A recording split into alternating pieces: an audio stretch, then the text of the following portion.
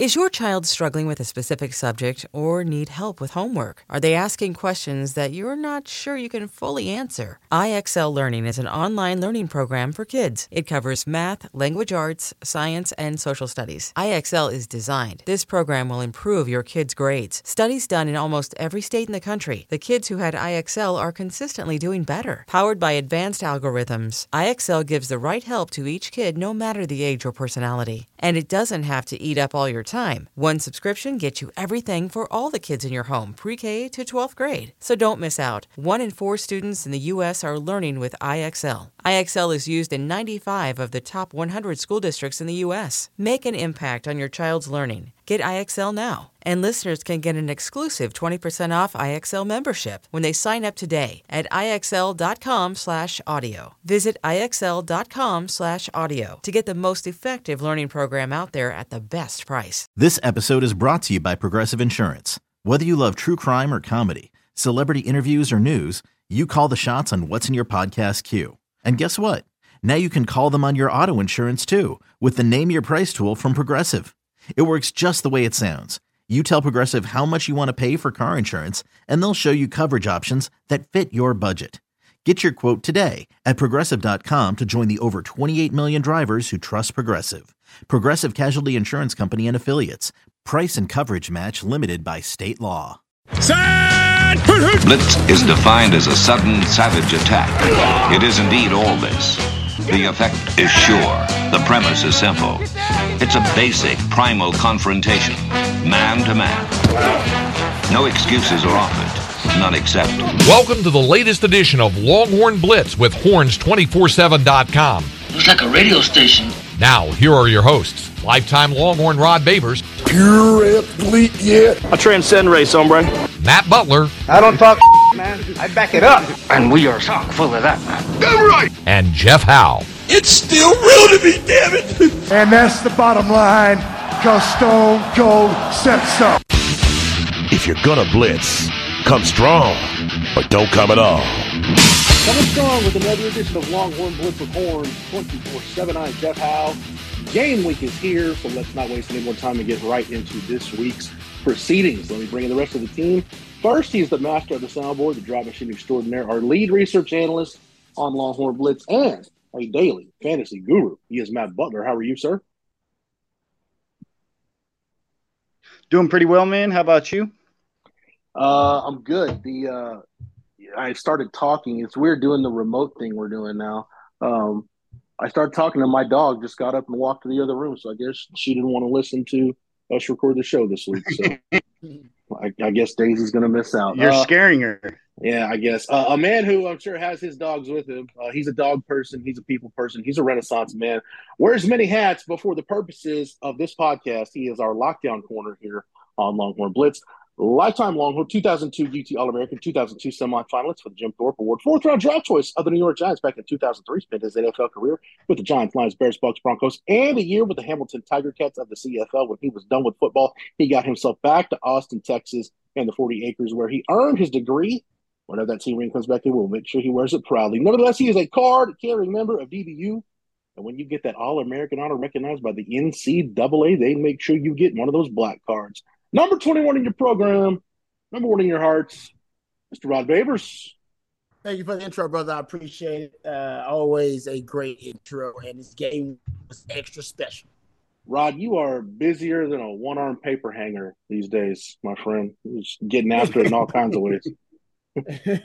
Hey, man, I got to make sure the message gets out there, and I'm fortunate enough there are a lot of great entities that cover Texas football that allowed me a platform to be able to do that. So no, man, I enjoy the grind, and I enjoy making sure that the message and the conversation, the discourse about Texas football, that it's infused with the true information, and that it actually does have somebody who, I'm not saying I'm directing the conversation, but somebody who knows ball that's infusing it with all the knowledge. That's all of us, though. That's the Blitz. The Blitz kind of started out that, but now you got a lot of other forms to get on, so your boys just trying to make the most of it.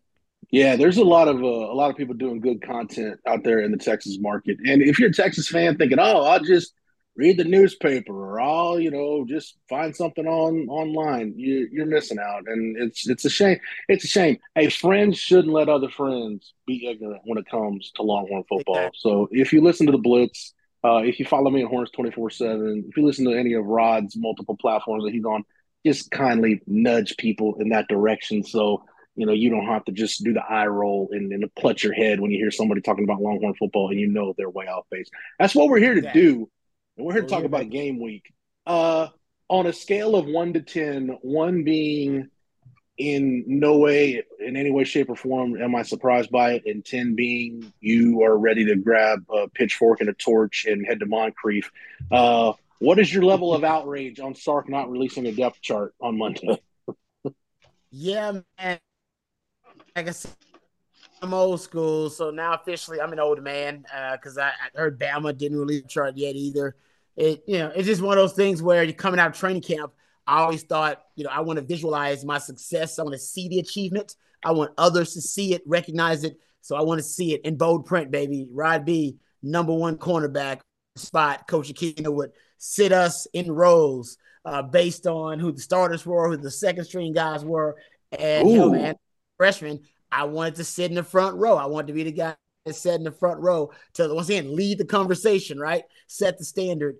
And I took pride in that. And I guess now there's a different mentality. There's a different method to it. So I'm not saying one's bad or one's good.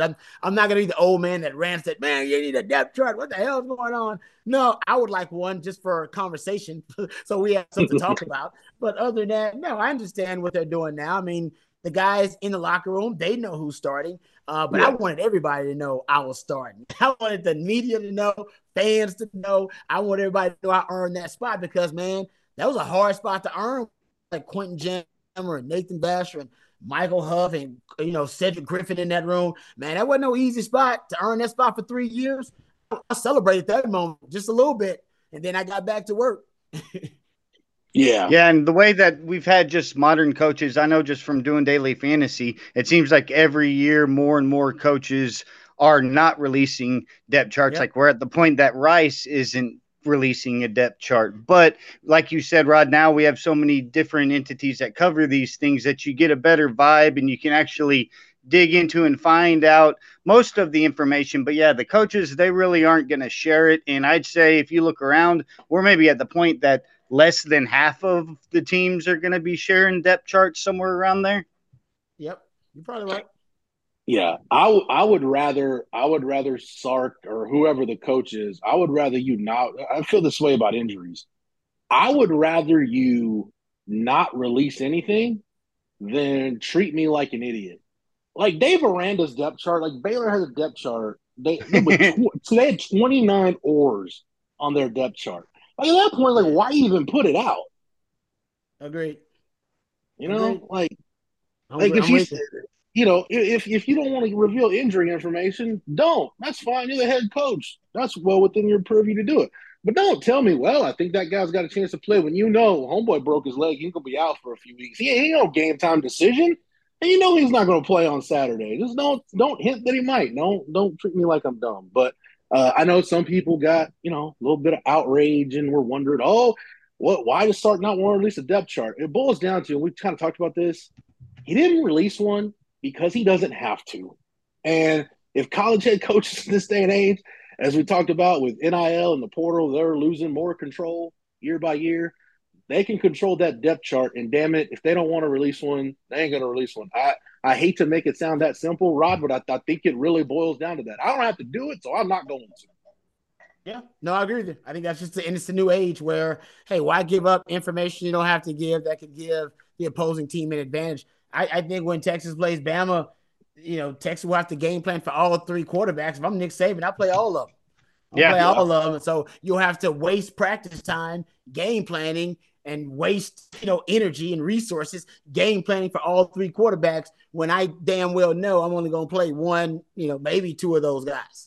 Yep, and that's exactly the reason. It isn't necessarily for Rice. You don't need to not release one because you're afraid of Rice, but it's setting the table for the rest of the season. You don't want to have that precedent where the media is going to be expecting to have a depth chart when you're playing Okie State or when you're playing Texas Tech. And then if you don't need to divulge that information to your opponent, just allow them to have to scout more and do more. And it's the same thing when we talk about multiple personnel packages and how much scouting is going to have to be put out there. Well, if you don't have a card cut outline from the coaches, there actually are more possibilities. So it just adds more gray area for the others to prepare for.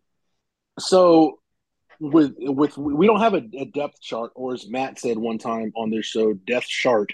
Yes, that's bad. Good Lord, nobody needs. Yeah. Yes, depth charts right up there with erotic blitzes. If I go, and whenever I leave this mortal world, that's definitely not how I want to go out. So just let that be known. But we do have a couple of things we can talk about, and when the only job really that Sark said, hey, this is what it is, was he said DJ Campbell and Cole Hudson are going to get some work at right guard, which doesn't surprise anybody that's had even the slightest pulse on what's happened through camp. But starting running back, he said he hadn't made a call yet. It's either going to be C.J. Baxter or Jonathan Brooks. That cornerback rotation, still solidifying it with Ryan Watts, Terrence Brooks, Malik Muhammad, and Gavin Holmes is still in that mix. And then backup quarterback, he said he's still letting Arch and Malik battle it out. Is there any one of those, Rod, I'll start with you. Is there any one of those that really intrigues you in terms of maybe not even for the Rice game, but just to see throughout the course of the year if that thing goes back and forth and maybe it's a week-to-week deal on how that changes? To me, on the defensive side of the ball, I mean, we could go running back there if you want, but the defense, to me, I just think there are more uncertainties on the defensive side of the ball with those competitions. The field corner is where I'd start. I'm just really intrigued what's going to happen there. And obviously, I'm a little biased. But I'm just really intrigued by that because I think it's one of those weaknesses that if you're game planning against a Texas defense, you start there. You start against one place like, I start there, field corner there. That guy is not a proven commodity. I'm going to attack that guy early and often. I can build a passing game around attacking that guy. So I think whoever that is, you got to shore that up one way or another. And these have contingency plans. And they do. They trust it. Sark said they have 4 corners. That they believe that 4 corners, and Ryan Watts is mostly your boundary corner, but he believes that, Malik Muhammad can play both of those positions, boundary and field, and Brooks can end up playing both of those positions too. So that's where I start, man. That's, to me, is big because I think that is a weakness that if you're a game planning offensive coordinator and you're looking at that, that's like, all right, we're going to start the game plan there. And then since the injury to Mo Blackwell, I two for me is that off-ball linebacker, weak side linebacker opposite Jalen Ford, who's going to be that linebacker because that's probably the other place where, from an offensive coordinator, attack that person too. I can go after whoever that David Benda, or if that's Anthony Hill, he's a prodigy, but he's young. So those two, to me, are probably your biggest issues and the ones I'm paying the most attention to. Yep, and the corner is a good point because when you look at what Texas lost, they using Deshaun Jameson the way they did and how effective he was, more zoning up opposite of Watts. It makes me sort of wonder how much of the, say, defensive scheme will change because when you look at what Holmes did when he was at Wake, now it was just at Wake, but when you look at man-to-man coverage, very few schools have players that play like more than 20% man-to-man. Gavin Holmes, he played last year 33%, but back in 2021 it was over 50%. In 2020 it was over 63%. So I think they sort of got him because when you look at him in zone coverage, he gave up a really high NFL rating throughout his career. So I really think they got him to be a man cover guy. So it may be more matchup specific, but when you look at him, I think that's something that they have him for that tool and want to see what they get out of Brooks. Now, Brooks was great in man coverage this year, so I don't think there really is a wrong answer. It's just I think one guy is more pigeonholed to being more of a man guy in Holmes, and then Brooks may be able to be more malleable opposite of Watts. It's a shame that, Rod, I want to go back to linebacker real quick. It's a shame that all of that, big dime and hybrid packages we talked about with Mo Blackwell. And that's all for naught, at least for a couple weeks, because he's out with a knee injury. Like, what is it about me just getting a crush on a Texas player and then they get injured or they start to slump and they lose their job or they transfer out? Like, I feel like I'm becoming the kiss of death for guys on this roster. But Mo Blackwell's out. That to me, Rod, is more of a problem area than corner, because at least Ryan Watts is at least a proven commodity. And between Muhammad, Holmes, and Brooks, I would hope between one of those three guys you can find a frontline guy. But really, losing Mo Blackwell, your margin of error has shrunk, and I think shrunk somewhat significantly, because if for whatever reason David Benda struggles, you really got two options at that point. You either roll the dice on Anthony Hill and just throw the young kid in there, or at that point, maybe you do have to have a 3-safety package in your back pocket to get Keaton Crawford, Jaron Thompson, and Jalen Catalan on the field at the same time. Yeah, I don't think, honestly, the reason I'm not that concerned, I'm concerned, obviously, but I don't have it as my top concerns, because I do think you have schematic contingency packages. We talked about the fact that they believe they have 3 starting safeties, that you could go with more dime packages and go with 3 starting safeties, keep Jadae Barron on the field, move those around with your corners. You love your interior defensive line, right? You could actually put more D linemen on the field, and anticipate and go with, more of a, hell, if you're going to go with the dime, you could go with a 4-1-6 or more of those guys on the field and go with a different type of high pitch you could put together to put all of your DBs on the field. And you don't necessarily have to rely on that linebacker. I think because you're deep on the D line and deep in the defensive backfield, schematically, hopefully you should be able to solve that issue. But you're right. If teams decide that whoever they put there, David Benda, is a liability in the run game, that could be a problem if they're a liability in the game. But I anticipate that because the D line is so strong. So we'll see. But you're right. Those are the 2 big problem areas for Texas on defense. And we don't know about the defensive end opposite Barron Sorrell. We think it's Ethan Burke. If those practice reps don't translate over, that could also be a problem. The point is, there are 3 potential problem areas defense. I think everywhere else you have proven commodities that you're really confident in. Guys, they're going to give you a consistent baseline of performance. But with those 3 areas combined, if God forbid 2 of those 3 actually are problem areas and you don't have consistent, play there, and you don't have service play there, and it's a weakness and a liability, then the defense we can go from good to great could potentially go from good to bad. That could happen. I don't anticipate that happening, but I'm just saying that's why the defense, to me, is a little bit more fragile with all those uncertainties. Yeah, and what you brought up there, Rod, I think that 4-1-6 idea, there isn't a better week to throw it out there than right now against Rice and see how it feels, because on paper, that seems like something that could, if that works, it would be perfect for this team, because you like what you have up front. We already talked last week about Jalen Ford and how elite he is in run stops. Those 4 D linemen up front, I hadn't brought this up on the show, but, you lost Moro Ojimo, who lined up at all 4 spots on the defensive line last year, but you return 4 of 5 guys from last year that lined up at all the A, the B, over the tackle and on outside. And that's between Sweat, Collins, Sorrell, and Broughton. So you have the ability to be multiple there by moving those guys around. Using a guy like Ford, you can bump safety down into the box. We know how we've liked what Catalan's done at his previous stop. And you have this week against Rice that isn't going to be a team that's going to really beat you up. Now, Alabama's a total different story, and every single week it's going to be a different matchup. But this week is the perfect one to put some stuff out there and see what fits.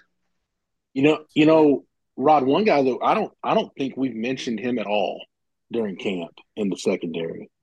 One guy that I think we're forgetting, that if you decide to run more, dime packages, you want to throw out a quarters package with 7 DBs, however you want to do it, One guy that we haven't talked about is Jalen Gilbo. And there were times early last year where, like the Alabama game, things were moving a little too fast for him. But he was a guy that was kind of in and out of the lineup, got his feet wet a little bit. Then he got hurt. He got the knee injury. Like, we haven't thought about, at least I haven't thought about Jalen Gilbo pretty much since he got hurt last year. And if he's a guy, if he can reemerge as a starting caliber player, now you're talking about there's another body that in some way, shape, or form you can manufacture some depth with. Yeah, exactly, right? The point is you got ways to solve the problem on defense because of depth on the back end. You just brought up Gilbo, another on the D line. I mean, even if Anthony Hill is the natural pass rusher off the edge they say he is, then hell, man, you can still go to 3-2-6, and you just put him on the edge, and then it ends up kind of looking like, kind of a 4-1-6, but it's still essentially the same premise.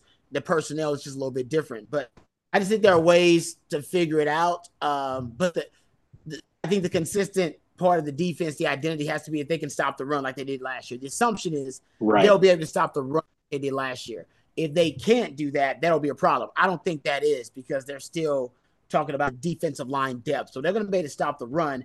Teams are going to have to beat this team throwing the football. Rice wants to throw the football. They do. They believe that's a strength. They were, I believe, around 65th, somewhere around there in passing offense last year. And they got their highest ranked signee in program history at the quarterback position, right? A.T. Daniels, who's played at the University of Texas on campus before for 2 other Power 5 programs, who's got experience there. Want to take advantage of that. I don't know if they have the weapons. We'll get into it, but they football. That's ideally what they would like to do. I don't know if they can do it versus Texas, but they would like to do that. Yeah, Matt and I were kind of talking about it before. Luke McCaffrey's their best, especially with Bradley Rossner transferring to NC State. He was a late portal addition. Jumped in there late. Luke McCaffrey is their guy. And then with Daniels, they do want to throw it out a little bit. Mike Bloomgren and Marcus Tuiasosopo, I think Mike Bloomgren's still at his core. You'll see him run some of that David Shaw stuff, getting some 22 personnel, a lot of 2 tight end stuff. You'll see them have multiple backs in the game, but they're at the point they want to spread it out a little bit. Don't Marcus Tuiasosopo? Obviously, there's an NFL background, but don't forget he's been on the staff with Sark, so he at least has some knowledge of a dynamic offense and what it looks like, just from a schematic standpoint. So they'll be a little more diverse. I think you'll just get I don't know, Rod. I think Saturday from Rice, if you're the Texas defense, I think you'll almost see like just kind of a gumbo. It'll just be like a lot of different, or a stew. It'll just be a lot of different stuff kind of thrown in. You really don't know kind of what you're going to see. But, when we talk about the defensive line and stopping the run, I don't know how much you'll see it on Saturday. And maybe I think you put a little bit on film just so, again, Alabama has to spend time working on it. But we do know there is a 3D line package. If you go back and watch the spring game, you can see little hints of this, little kind of kernels of it you can pick up along the way. There's a package where they'll have Sweat, Collins, and Murphy on the field at the same time, and whoever that extra interior guy is would just bump the Buck linebacker off the field. And there's also a package, from what we've been told, where you could have those 3 plus Vernon Broughton on the field at the same time. So that goes back to that whole deal we talk about. Rod, you talk about all the time, coaches are problem solvers. And I've heard stories, Dave Aranda talk about it, other coaches talk about it, and figure out who your best 11 are, where is your strength, and how can I get the most out of it? How do you get the most out of this deep defensive line, this deep, talented defensive line? Well, put as many of those dudes on the field at one time as you can fit. Yeah. No, I'm with you. It's just different. One of the things that you have at your disposal as PK does right now is you have depth on the defensive line, you got depth in the defensive backfield, and you have one linebacker who may be the most dependable, consistent defensive player in the Big 12, in the conference. So, and one of the best in the country. So even if there are issues that come up on your defense, you should be able to solve them schematically or with depth. I mean, the guys that are just that we haven't, maybe David Benda is the answer to that, to the issue at linebacker, and then he's steady, and you can use Anthony Hill. We're just, in terms of trying to problem solve potential issues that may arise based on the proven qualities and that we know on the team right now and on defense. But I mean, with Rice, like I said, they didn't have a 100-yard rusher last season. Yeah. Texas had one of the best rush defenses in the country. Man, if you go into that game just trying to run the ball against Texas, you're basically you're waving the white flag. Yeah, I mean, that's all you're doing. If they go into the game like, we're gonna run the rock, like Rice, you gonna run the rock against Texas, who allowed 3.3 yards per carry last year, and you didn't even have a 100-yard rusher. That's what's gonna happen. Like, to me, if that's what Tuiasosopo comes in there with, then he's already waving the white flag. He's just hoping to keep it close. And then it ain't gonna be close. It's gonna be a blowout. I think early on, if you want to infuse hope in your squad, you got to go out there and get some plays. You got to go out there and make some plays. And I think the only way for them to make some plays is for them to either, kind of force the issue a little bit. And they can't force the issue in the run game because they don't have the bodies to do it. They don't have the girth and the mass up front. They don't have the skill in the backfield. They just signed the highest signee in the program's history who's at the quarterback position, and he's not a dual threat guy. If they come in there just handing off the ball, I'd be blown away. Like, whoa, what a gutless game plan. You're right. Yeah. You got nothing to lose. It's like the old JFK quote. Why do we choose to go to the moon? Why does Texas play Rice? Right? We choose to do it because it's hard. Like, you're going to go into the game and just hand off the football against Texas? Well, good luck inspiring your squad. They got a chance to beat Texas or keep it close. Don't go out there and get whipped, man. I think early on, you're going to see I'm just saying, if I'm the coach, early on, I'm taking some shots. I'm going to see my quarterback, JT Daniels, if he's got it in him that day. Yeah. Who knows? He might. And that's where you're going to get beat. Man, Texas is going to mollywop you. You just come in there and run the football.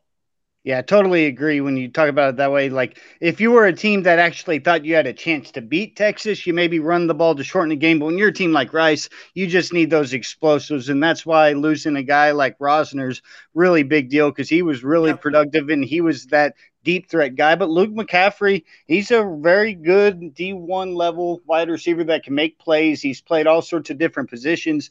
He's a guy worth watching on the Rice side on offense. But when you go just to put a bow on the corner conversation and possibly Gilbo, I pulled the numbers and it was pretty impressive. When you look in the Big 12 run stop percentages for corners, it was Adrian Fry at Tech at first. And then Jalen Gilbo had 4.7% run stops. He was second in the Big 12. Now, minimum, I put in a 64 run snaps because that's all he played before he got hurt. And then Jahdae Barron was third in the Big 12 at 4.6. So then I pulled it out to FBS, and with a minimum of 64 run snaps, Jalen Gilbo was 13th in the country and Jahdae Barron was 14th. So those two were quite elite at run stopping. Now, tackling was a bit of an issue for Gilbo, but that could be something that could be fixed. Yeah, I was just checking the Texas Tech depth chart. I was like, surely Adrian Fry can't have any more eligibility left than he does, and he's gone. So there you go. It's COVID eligibility, man. It'll throw you for a loop. Just some of these dudes been there for a long damn time. And JT Daniels is one of those guys now at this point who's been there. They've been in college for a long. Isn't it weird, like his career trajectory? Like, you think about it. He came in with Stearns and those guys on that USC team. Yeah, it's like that 18 season. He was a age-wise, he should have been a true freshman, but he really just bypassed his senior year of high school. But age-wise, he was an age-appropriate college true freshman. But at that point, you're thinking like he's throwing passes to Amon-Ra St. Brown, who now, what is he, in year 3, year 4 in the league? Mm-hmm. And it's like, okay, well, you could tell, like, okay, USC, they're not really good right now, but they got their quarterback of the future, and then it doesn't work out. And then he goes to Georgia, and it's like, all right, this is a guy Kirby Smart can get over the hump and win a national title with this guy. And then he gets hurt, and Stetson Bennett's the hero, and then he goes to West Virginia and flames out there. Like, there was a time where if you looked at some mock drafts, probably for maybe the 2020 draft or the 2021 draft, like, you could have seen JT Daniels projected by some people to be the number 1 overall pick in the draft. And now he's playing quarterback at Rice. No disrespect to Rice, but that is quite the career trajectory for JT Daniels. Very true. But he's an adequate prospect because he started at 4 different college football programs in 3 Power 5 schools.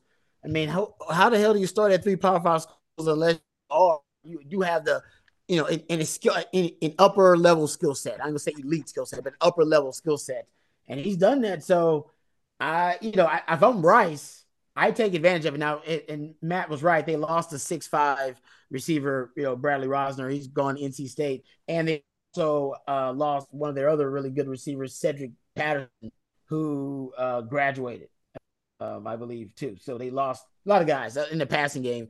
But they've been. I'm not following Rice recruiting, but I got friends in Houston because I'm from Houston that actually are Rice Owls. And they have been bragging about their recruiting the last 4 years or so. They think they've been recruiting really, really well, just guys we don't know about. But for Rice, they've been recruiting really well for them.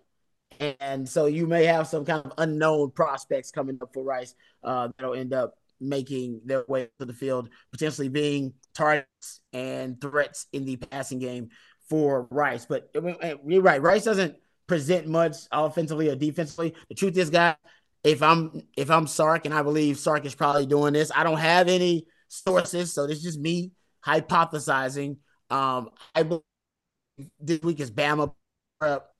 Hell, last week when they were doing the, kind of mock week, whatever, at the mock game and all that kind of stuff. I believe that week was probably Bama week once they were done with training camp.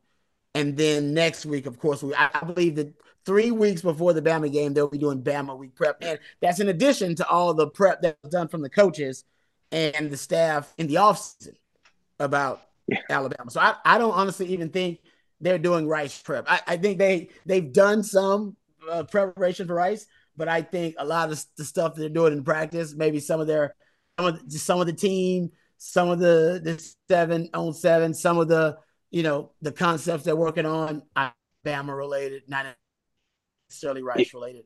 Just because Rice just doesn't present at. Yeah, it's not like they're going to show up to work on Sunday and get around the conference table and be like, "All right, what do we know about Alabama? Tell us what we need to know about the tie." Like, it's not going to be one of those. Like, they'll be plenty prepared. Yeah, they've been molding a lot of game plans throughout the summer for Bama. They maybe had one little day of Rice or something, but Bama's been a big focus. And just to put a bow and finish up that JT Daniels conversation. So we talked about at USC. We remember most recently at West Virginia. But I know Texas fans remember the highlight of watching A.D. Mitchell catch that deep touchdown for Georgia and then go and dap up Arch Manning in the stands. The quarterback throwing him the ball in that highlight is JT Daniels. Crazy. Yeah. Crazy. Wild. Like I said, his freshman year at USC, his top target was Amon-Ra St. Brown. And Velus Jones, that team was stacked. Like, did you ask JT Daniels? Did you ever ask JT Daniels, like, if you pulled him aside for that Texas USC game and said, "Hey, your college career is still going to be going, and Clay Helton won't be coaching USC, and Tom Herman won't be coaching Texas. What do you think about that?" Like, you're nuts. You're insane. I'll be in the NFL. No, both those guys have long since been fired at both those jobs, and JT Daniels still playing college football. Yeah, you had a young receiver and Drake London showing up there after him or whatever, and then he's been in the league for multiple years after USC. Crazy. It's wild. But yeah, look, we're not going to dive. We've already done probably more Rice discussion than I thought we would do. So congratulations to us for that. When we talked about.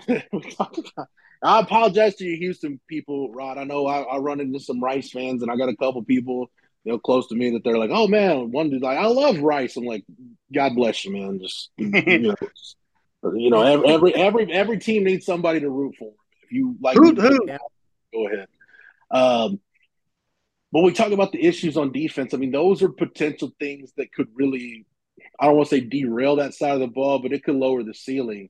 You talk about on offense, we're talking about picking a starting running back from two capable guys in theory and deciding which of these blue chip guys is going to be your backup quarterback. I mean, you're right now, if you're Sark, you're dealing with first world problems on offense. Yep. Agreed. Yeah. I mean, I saw a stat that the offensive line, they got all five coming back, and from the game notes, it texted basically it's the first time since at least 1993 they're bringing back all five offensive linemen. That's crazy. That's yeah. Yeah, I think it's only happened. I think it's only happened 4 times. I think since 4 or 5 times since 1992, which is as far back as we can go because you can't find school records of game by game starters beyond that. I think there's only been 4 or 5 times since then that Texas has gone wire to wire with the exact same starting combination on the offensive line. Last year being one of them. All 5 guys return, and we're probably going to get to Saturday, and one of those guys isn't going to start because DJ Campbell most likely going to be your starting right, unless something happens this week in practice or whatever. DJ Campbell's going to be your starting right guard, and that's not necessarily Matt. We were talking about some Cole Hudson stuff, and kind of pass protection specifically, where that right guard spot was a little bit of a problem last year. But I mean, it's not that Cole Hudson's a bad football player. It's just, man, DJ Campbell just kind of got it together. And you don't want to say get it together like you've been waiting multiple years for him to figure it out. He was a guy, a high school offensive lineman, was a true freshman last year, and just ended up, it all kind of came together for him during the offseason. And then Cole Hudson also happens to have a shoulder surgery. So everything kind of lined up for DJ Campbell to go take a starting spot if he was capable of it. And damn it, if he wasn't capable of it, man. Everything I've heard about this guy is when they're doing inside run periods or scrimmages, this dude is just an absolute road grader at right guard. Yeah, and that's exactly what Texas is going to need, not only because of, the run game and losing guys like Bijan and Rojo, but you sort of hinted at it there, Jeff, and it's numbers that I brought up back after the bowl game. But when you looked at Texas, I wanted to put it in context to the rest of the Big 12. So I pulled the numbers for allowed pressures where PFF actually tells you the percentage of dropbacks where one position had some responsibility for allowing that pressure. And when you add up the entire offensive line as a whole, Texas was actually worst in the conference, 83.9%. So you would think, man, returning all 5, that's not necessarily good, or they're young, got a lot of growth to do. But when you actually narrow it down to each individual player and position, Texas was actually elite in 3 of the 5 positions, inadequate in 4 of the 5. It was just right guard. Of the 83.9% of allowed pressures for the O-line, 30.4% came from right guard. And that's basically, it's by far the worst right guard situation for the entire conference. But when you look in context of anywhere on offensive line, like left tackle for Tech in Kansas State was problematic. And then you could say Texas at right guard was basically the worst other than those 2. But when you look at left tackle, 10.7%. It's elite amongst all the starting quarterbacks and the pressures that were allowed against them. That's first in the conference. If you look at center, only 12.5%. And that also first in the conference, elite. Nobody else is below 14.4, actually 15.6. It was the second best and 15.5. Then if you look at right tackle, Texas also elite, 8.9% of dropbacks with some responsibility of the pressure. Oklahoma was in the ballpark with 11.4% allowed there, but you basically had 3 of the best 5 pass blocking O-linemen up front. It's just you also had one gaping hole that made the whole group as a whole perform below average and arguably be the worst in allowing pressures in the Big 12. And these are all during 56 pressures allowed while Quinn was at quarterback. Yeah, I do think one way to alleviate pressure, we talked about it, man, just get the ball out of the quarterback's hand quicker. Quinn was good at that. Yeah, I do hope we see some quick game on Saturday. Rod, I know you're a big believer in the quick game, a big believer in empty formation. We probably see some of that on Saturday, I would assume. Well, give me a couple things, Rod, that are top of mind for you when you sit down. I'm assuming you'll be watching it at home, Rod, not going to the stadium to check this one out. I think the game plan will be pretty vanilla. There's some conceptual signatures that are just pretty, baked into Sark's, game plan and his offense. Right. So you're going to see a lot of pre-snap motion shifts. That's not anything new for Sark. You're going to see play action pass. You'll see RPOs. You could see some empty formation. I honestly, you could see a little bit of it just to see and work it. I doubt it. I think this year empty is going to be one of their kind of key concepts. I've talked about this ad nauseum, so I'm not going to bore people with it. And I do think it's going to be really key this year, just because you go look at the bowl game. Quinn Ewers had his best performance in empty formation in the bowl game. I think they're going to carry that over. It just makes a lot of sense, but you don't need to break it out versus Rice. Just really, I don't think there's any need to. So I don't think he'll get exotic with the play design. I don't think he'll get exotic with concepts and personnel packages. I think you'll see your normal 12. You could see the big 11, big 12 to 6-0 line package. You could see that just because that's something they've already unveiled. But yeah, I don't think you're going to get any exotic, really creative design from Sark. Yeah. You're going to get kind of the basics. And he's still going to take deep shots, but that's part of Sark's DNA as a play caller. And, he's always taking deep shots. I don't think there's anything specific, but like new wrinkles, you won't see the new wrinkle that you haven't seen otherwise until the time again. Yeah. I don't know. I guess it depends on what kind of coach Sark is, because, Rod, you know, some coaches, every coach is kind of cut differently, but some guys philosophically line up. Is Sark one of those guys that believes, I need to see us rep it in a game before I feel good calling it in a big situation, which every situation next Saturday is going to be a big situation? Or is he one of those coaches that, no, I trust what we do on the practice field, even if we're running this, we got this formation, this personnel package, this trick play, whatever it is, he feels comfortable enough what they do in practice to be able to call it in Tuscaloosa. He's going to be comfortable. He's going to be comfortable because these are his guys. Yeah. That's why he's comfortable. He's talked about that. These are my guys. And X-Man's his guy. Quinn's his guy. These are all guys that he recruited. When he came in, he didn't have that luxury. I think now you're going to see it. And even Alabama is a great example. We saw the three back sets. Even the deep ball to X-Man was motioning X-Man out. It was a target to motion. You saw some of that stuff early. I do think that, he you saying like different personnel packages in this game, but like I said, the new play designs and wrinkles, I don't think you're gonna see that until the back game. I really do that. That's when you break it out. Yep, and you hit on it perfectly right there, because the numbers sort of bear it out too, Rod, with maybe seeing different personnel packages, because last year you sort of were stretched thin at outside receiver. Once you had some transfers go out, then you had the Nayor injury, and you saw guys like Whittington and Worthy have to have their times that they're split out wide instead of playing in the slot go way up. Whittington went under Sark in his first year. He was out wide only 14% of the time.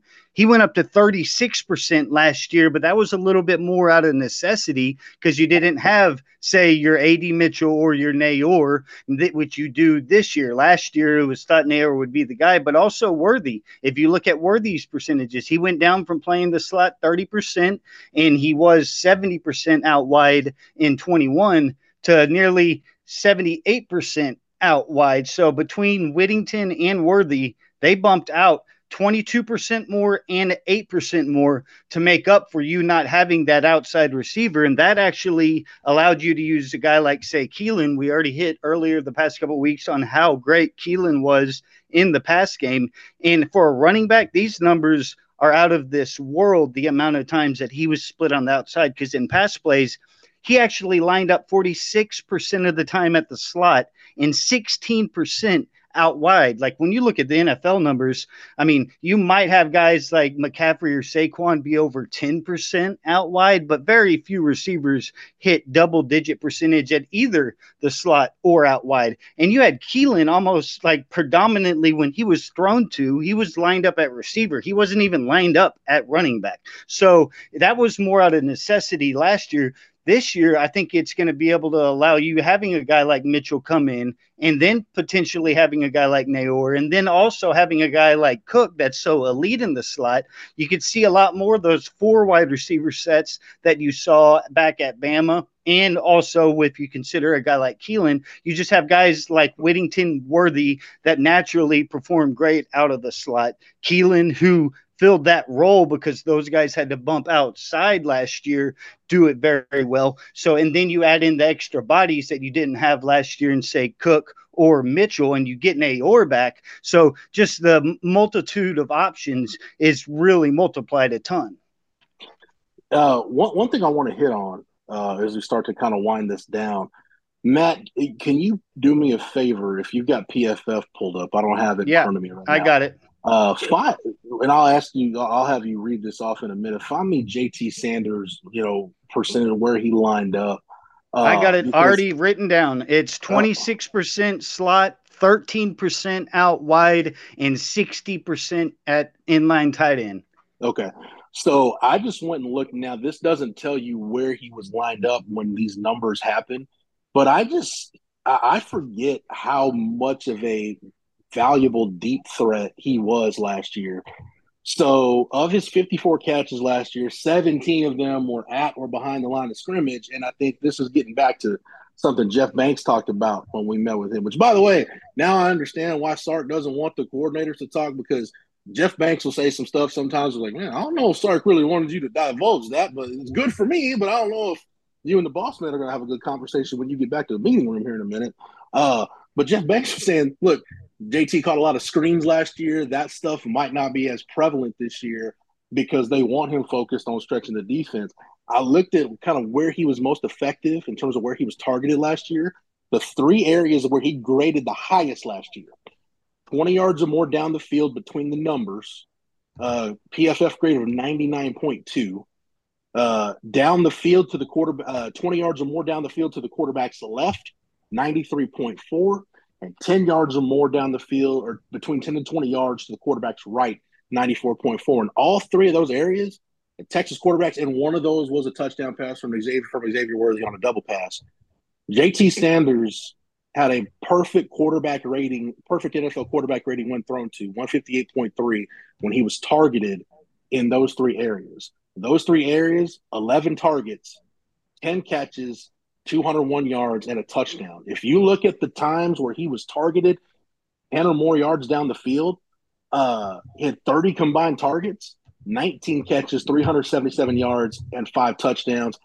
Seven of his eight contested catches were on vertical balls. So we're talking about Nair, and we're talking about Mitchell, and we're talking about all the receivers, and that's great.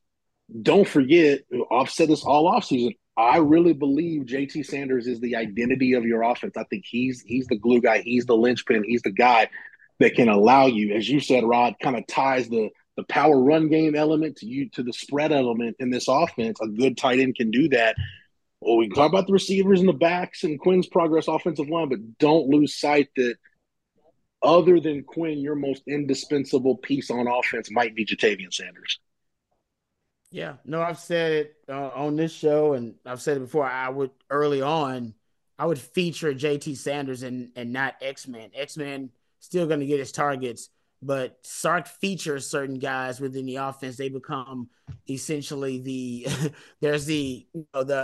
they're not part of the supporting cast. They're like the A-list superstar within the offense, and Sark has the ability to kind of shift that role to different guys. And usually passing game, of course, it's X-Man, that's his guy.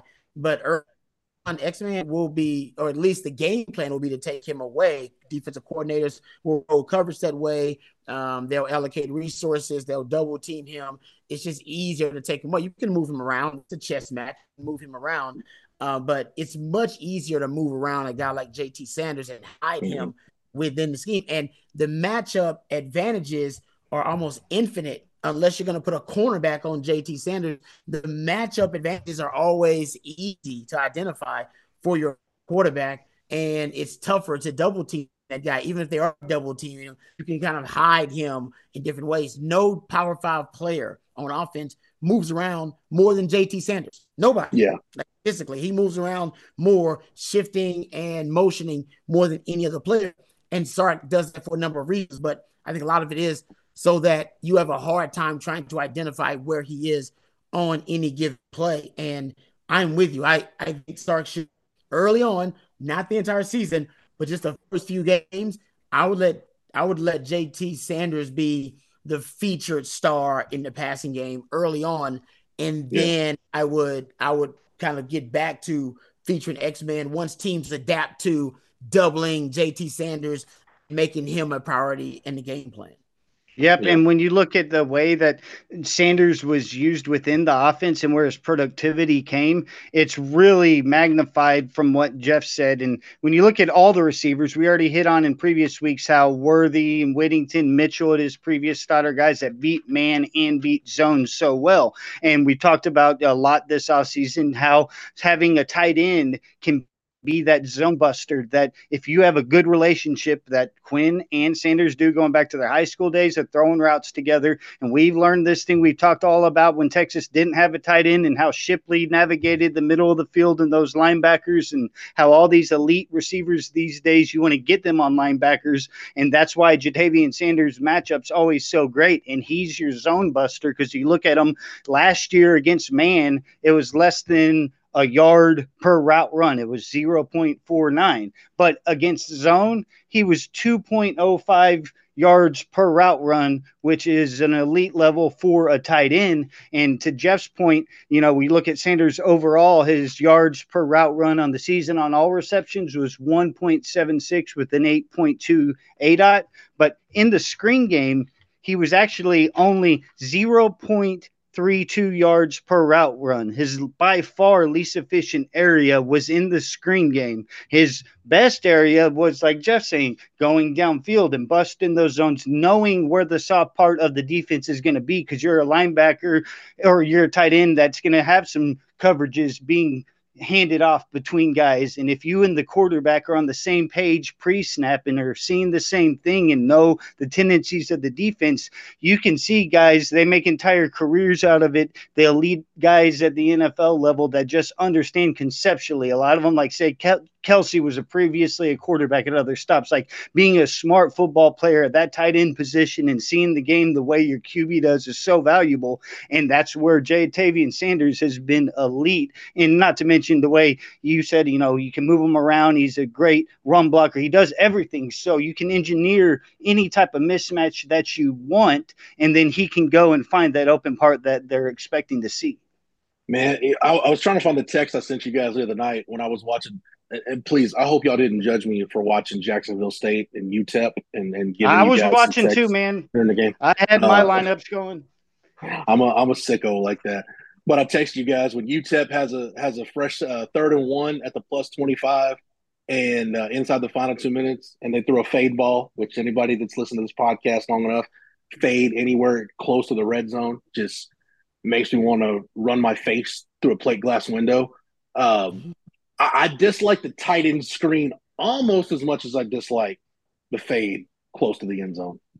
Like I don't loathe it. It's not the bane of my existence, but it's real close. I don't mind. Like if you got a Brock Bowers and you want to run tight end screen every now and then, or even JT if you can set it up right, I don't mind it. I don't need an opening script with like 4 tight end screens in it. Like at that point, I feel like you're pissing in the wind at that point. Like what are we really trying to do here? Let me give you the numbers on it real quick, just from Texas last year in yards per route run. Keelan Robinson on screens, 5.59 yards per route run. Bijan was over 2. Whittington was at 2.54. Savion Red, very limited amount of snaps. He was over 4. Rojo was at 1.85. Even Worthy was right at 1.5. Your tight ends, Sanders, 0.32. And you had Helm 0.42. It's obvious, by far the least efficient, and that's sort of what you had been saying that Banks sort of hinted that the usage of that probably won't be there as much this year. Gunnar Helm catching a screen pass infuriates me almost so much. Y'all remember Tom Herman's second year when Texas played TCU at home, and they had a 4th and 1, and they did it like a toss to Daniel Young into the boundary. Like that to me is what having. And I like Gunnar Helm. He's a good teammate. I think he's got a chance to actually leave here and be a good tight end. But Gunnar Helm needs to be catching screen passes like I need to be the head of NASA. Like it just doesn't. I don't need to see it. Doesn't it? Rod, are you with me on this tight end screen? Yeah, I think it depends on if you have exceptional personnel, then you can run some of those very low percentage plays you're talking about, fade with a big time Calvin Johnson like wide receiver or tight end screen with a really athletic freak at tight end. For the most part, yeah, those are plays with disproportionately low success rates. Yes. And I don't know why teams run them other than and this is when it actually can work when you are breaking tendency. Yes. We're talking about late in the season, championship game stuff where, hell man, you got one tight end screen on film the entire damn season. So hell no, nobody's prepared for it. Why would you prepare for it? That's stupid preparation. Prepare for something that's only been on film that little. And then you break tendency. And that could happen with a fake too, but it's got to, make sure you get it right. If you don't, you just screw it. Yeah, because what you're saying right there, all those plays that Andy Reid draws up at the goal line and he gets all these no-name tight ends because they have 8 of them the touchdown instead of Kelsey. It's like that's when you pull off those type of things. That's like Rod. That's the Super Bowl. You always talk about the Rams Patriots Super Bowl where the Patriots on that final drive, they were in 22 personnel. Like what was it? Almost the whole drive. They were in 22 personnel, and it was the least used package they had. Yeah, because they literally had nothing left to go to. Like that was like, well, hell, nothing else has worked. We might as well try this, and that's when you can do it. If you just got nothing else. But no, I don't want to see a ton of tight end screens on Saturday. Real quick, guys, I'll ask y'all this: does Texas cover or no on Saturday? You guys with the 35? Is it 35 still, Matt? 35 right now? It's right. Last I saw, it's there, and yeah, I think Texas does cover. I know Bill Conley has Texas covering by more than a touchdown, or almost. It was like 6.4 points, which is one of the best differences if you look across the market. So I feel good about Texas covering. Rod B, you down with the cover?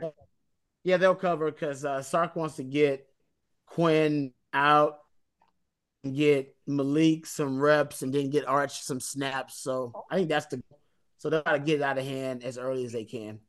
Yeah. Rod, I see why people mess your name up all the time because I've been looking at your name on this screen and like I just keep wanting to add extra R's all over the place for some reason. I don't know. It's just weird when I look at it typed out on my screen, but I digress. I did want to what'd you say? So your mind is playing tricks on you. Yeah, exactly. I did want to save a few minutes here at the end because as we're recording this right now, it's a little after 1:00 Tuesday. So here in the next 2 hours, NFL teams have to have their 53-man rosters finalized.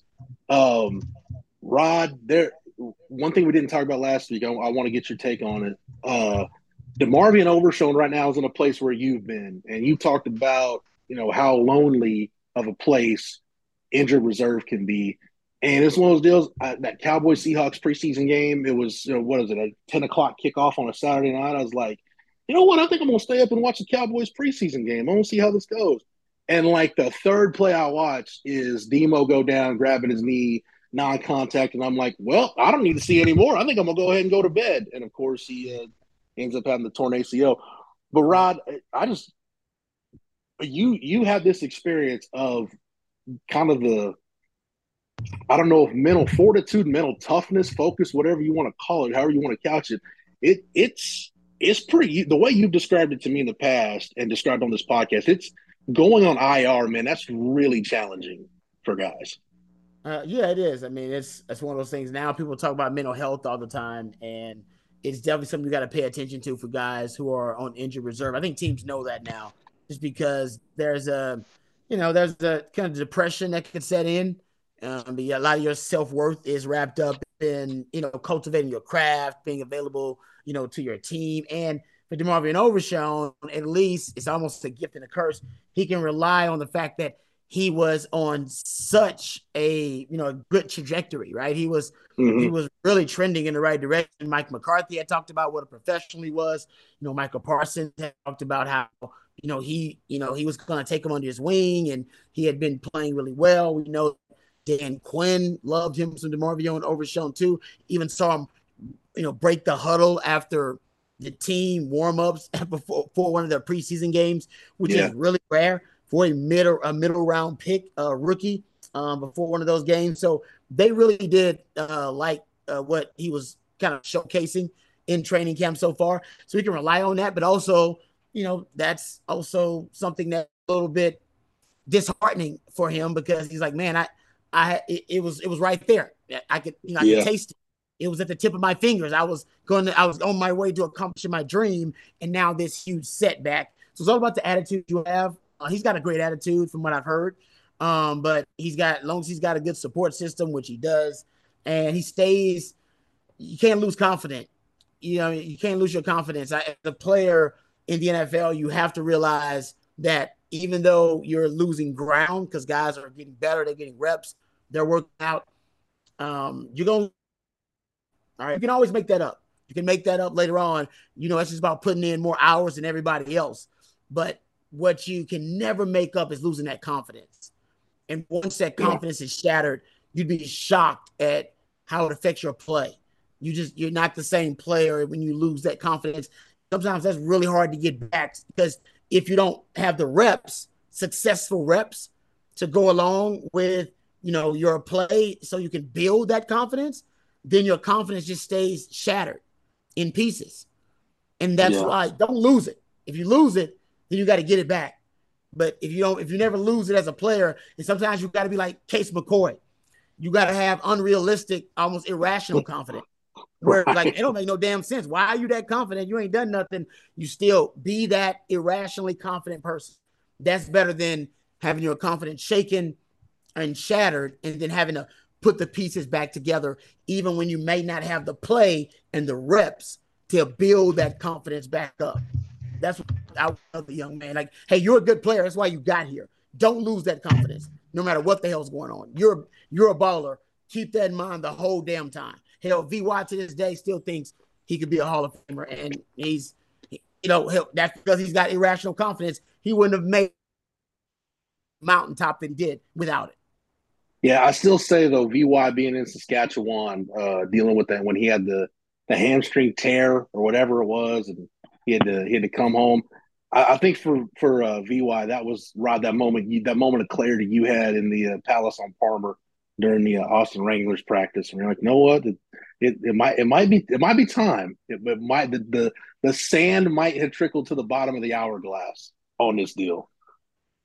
Yeah. No, I'm with you. We all have that moment. A lot of dreams are dying right now with the NFL with cut down day.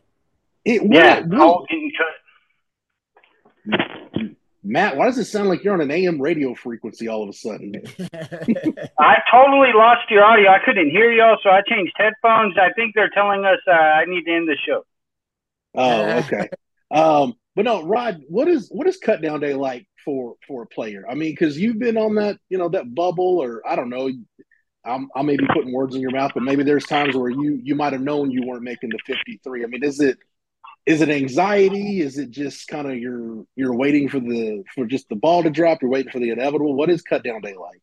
Yeah, it's different for everybody, right? Some guys, don't have to worry about cut down day. These are guys with big contracts, and guys with that have signed extensions, things like that. But for guys like me, which is most of the NFL, by the way, which is the average career span is 3.5 to 4 years. Yeah, man, you're living kind of, on the edge on cut day. You could be cut, you could be kept. Sometimes you're hoping. Now they have expanded practice squads. So, now guys have the hope of the practice squad too. They can end up on the practice squad. You can be on a practice squad now as more of a veteran player, as an older player. And they've expanded, so more players can be on the practice squad. So I was on the product 2 out of the 5 years. I was on injury reserve at 1.2. So for a player, you're just trying to make the squad. You want them to have some confidence. They want to bring back around. The truth is, man, a lot of dreams die. A lot of guys got to figure out plan B after today. So that's the sad part of it. But for the guys who are in my position, like I said, which is most of the NFL now, they got more options, right? You got the XFL, you got the USFL. You could go to Canada. Back in my day, all you had was Canada, and you didn't even have NFL Europe. So when the NFL decided that you were no longer good enough to play in the league, you really didn't have options. I'm happy these guys have some. Man, they got options even in college football right now. You can stay in college football a little bit extra longer these days, right? Yeah, make money. He's like, exactly. Guys are in there 6-7 years making money. And then even when the NFL decides, hey, man, you're not good enough to make it in the league anymore. Well, you got the XFL and you got the USF and you can go to Canada too. So I'm glad guys have options because, man, it feels like when I played, you didn't have no options. Like the NFL was done with you. And then, like I said, I went to Canada for a little while to keep the dream alive. That didn't work. And nobody grows up to be a Canadian League Hall of Famer. You know what I mean? Like, that's like growing up wanting to be a porn star. Nobody grows up wanting to be a porn star. You wanted to be a Hollywood star, and you ended up in Hollywood doing adult entertainment. That's how I ended up in Canada. I was trying to pursue my football dreams and keep them alive, and I ended up doing porn in Canada. Yeah. Not porn, but the Canadian Football League. That's my analogy. Yes, no, exactly. It's funny, like for everybody that's been on terrestrial radio, like the podcast game has kind of become like what the XFL and what the XFL and the USFL are now. Yeah, you're right. And hey, there's for your analogy, Rod, there's still OnlyFans out there for some people. Yes, there's all kind of avenues out there, depending on how you want to approach it. No, I just want to get your perspective on that. OnlyFans is a better option than traditional porn now because you at least you have ownership of your brand and you have to deal with less sleazy middlemen. So OnlyFans probably should replace the porn stuff these days. So I think it's a little bit more mainstream and a little bit, people believe that OnlyFans is probably the future of adult entertainment. Is it I don't know what you can equate it to, but it's like, well, there still might be I think like most people know what it is, but there's still like that cloak of, well, I mean, maybe it's not completely sleazy. Maybe some of it can be above board. Whereas the porn industry, it's like, oh, well, I know what that is. True. I think it's all pretty sleazy. I don't have an OnlyFans account, just full disclosure. I don't yet, I guess. I don't know. I don't have one though. I don't know if I ever will. Who knows? Hell, Rod, at the way the media industry is going, we might all be on OnlyFans at some point. Who knows? For real. At any rate, that's going to, get over to Horns 24/7 on Cut Down Day. I'll be trying to keep track of it as much as I can. I know Colt McCoy got cut yesterday. Cameron Dicker, though, won the kicking job for the Chargers. They ended up trading Dustin Hopkins. So it's not going to be all bad news for the Longhorns. There will be some good stories to come out of roster finalization. We won't call it Cut Down Day. We'll call it roster finalization day. How about that? Just put that little positive spin on it. Hey, we've been covering Texas football. We've been talking Texas football for over a decade on this podcast. We've had to spin a lot of stuff, man. We've had to make chicken salad out of what a lot of years. So hopefully those days are done. Hopefully we're done with those days. I feel like I've become pretty good doing that. But yeah, I'd rather have the alternative where we're just talking about good stuff. But anyway, that's going to do it for this week's show. Matt, thanks for everything, man. You're more than welcome. On your AM radio frequency. Rod B, appreciate the time and the knowledge. Anytime, brother, anytime. I'm Sandra, and I'm just the professional your small business was looking for. But you didn't hire me because you didn't use LinkedIn Jobs. LinkedIn has professionals you can't find anywhere else, including those who aren't actively looking for a new job, but might be open to the perfect role, like me. In a given month, over 70% of LinkedIn users don't visit other leading job sites. So if you're not looking on LinkedIn, you'll miss out on great candidates, like Sandra. Start hiring professionals like a professional. Post your free job on linkedin.com/recommend today. For Matt, for Rod, for all my people at Horns 24/7 and 24/7 Sports and the 24/7 Sports Podcast Network, where you can get this show anywhere you get your podcast. Just search Horns 24/7. That's Horns 247, no dashes, slashes, or spaces. Click that follow button. Get every episode of the Blitz whenever it drops.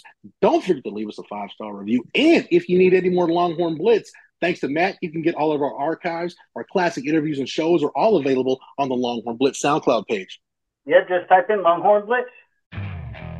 Okay, picture this. It's Friday afternoon when a thought hits you.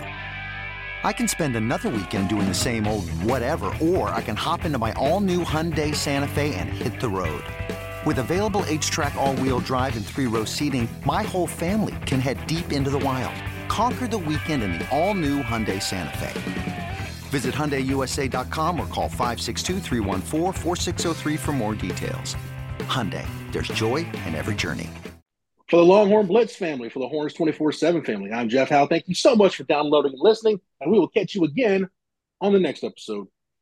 You've been listening to Longhorn Blitz with horns247.com. Remember, for the latest Longhorn news 24/7, visit horns247.com. Let's go! It's the most all-star studded challenge ever. And this time, it's every competitor for themselves. Best challenge ever! The Challenge All-Stars. New season now streaming on Paramount+.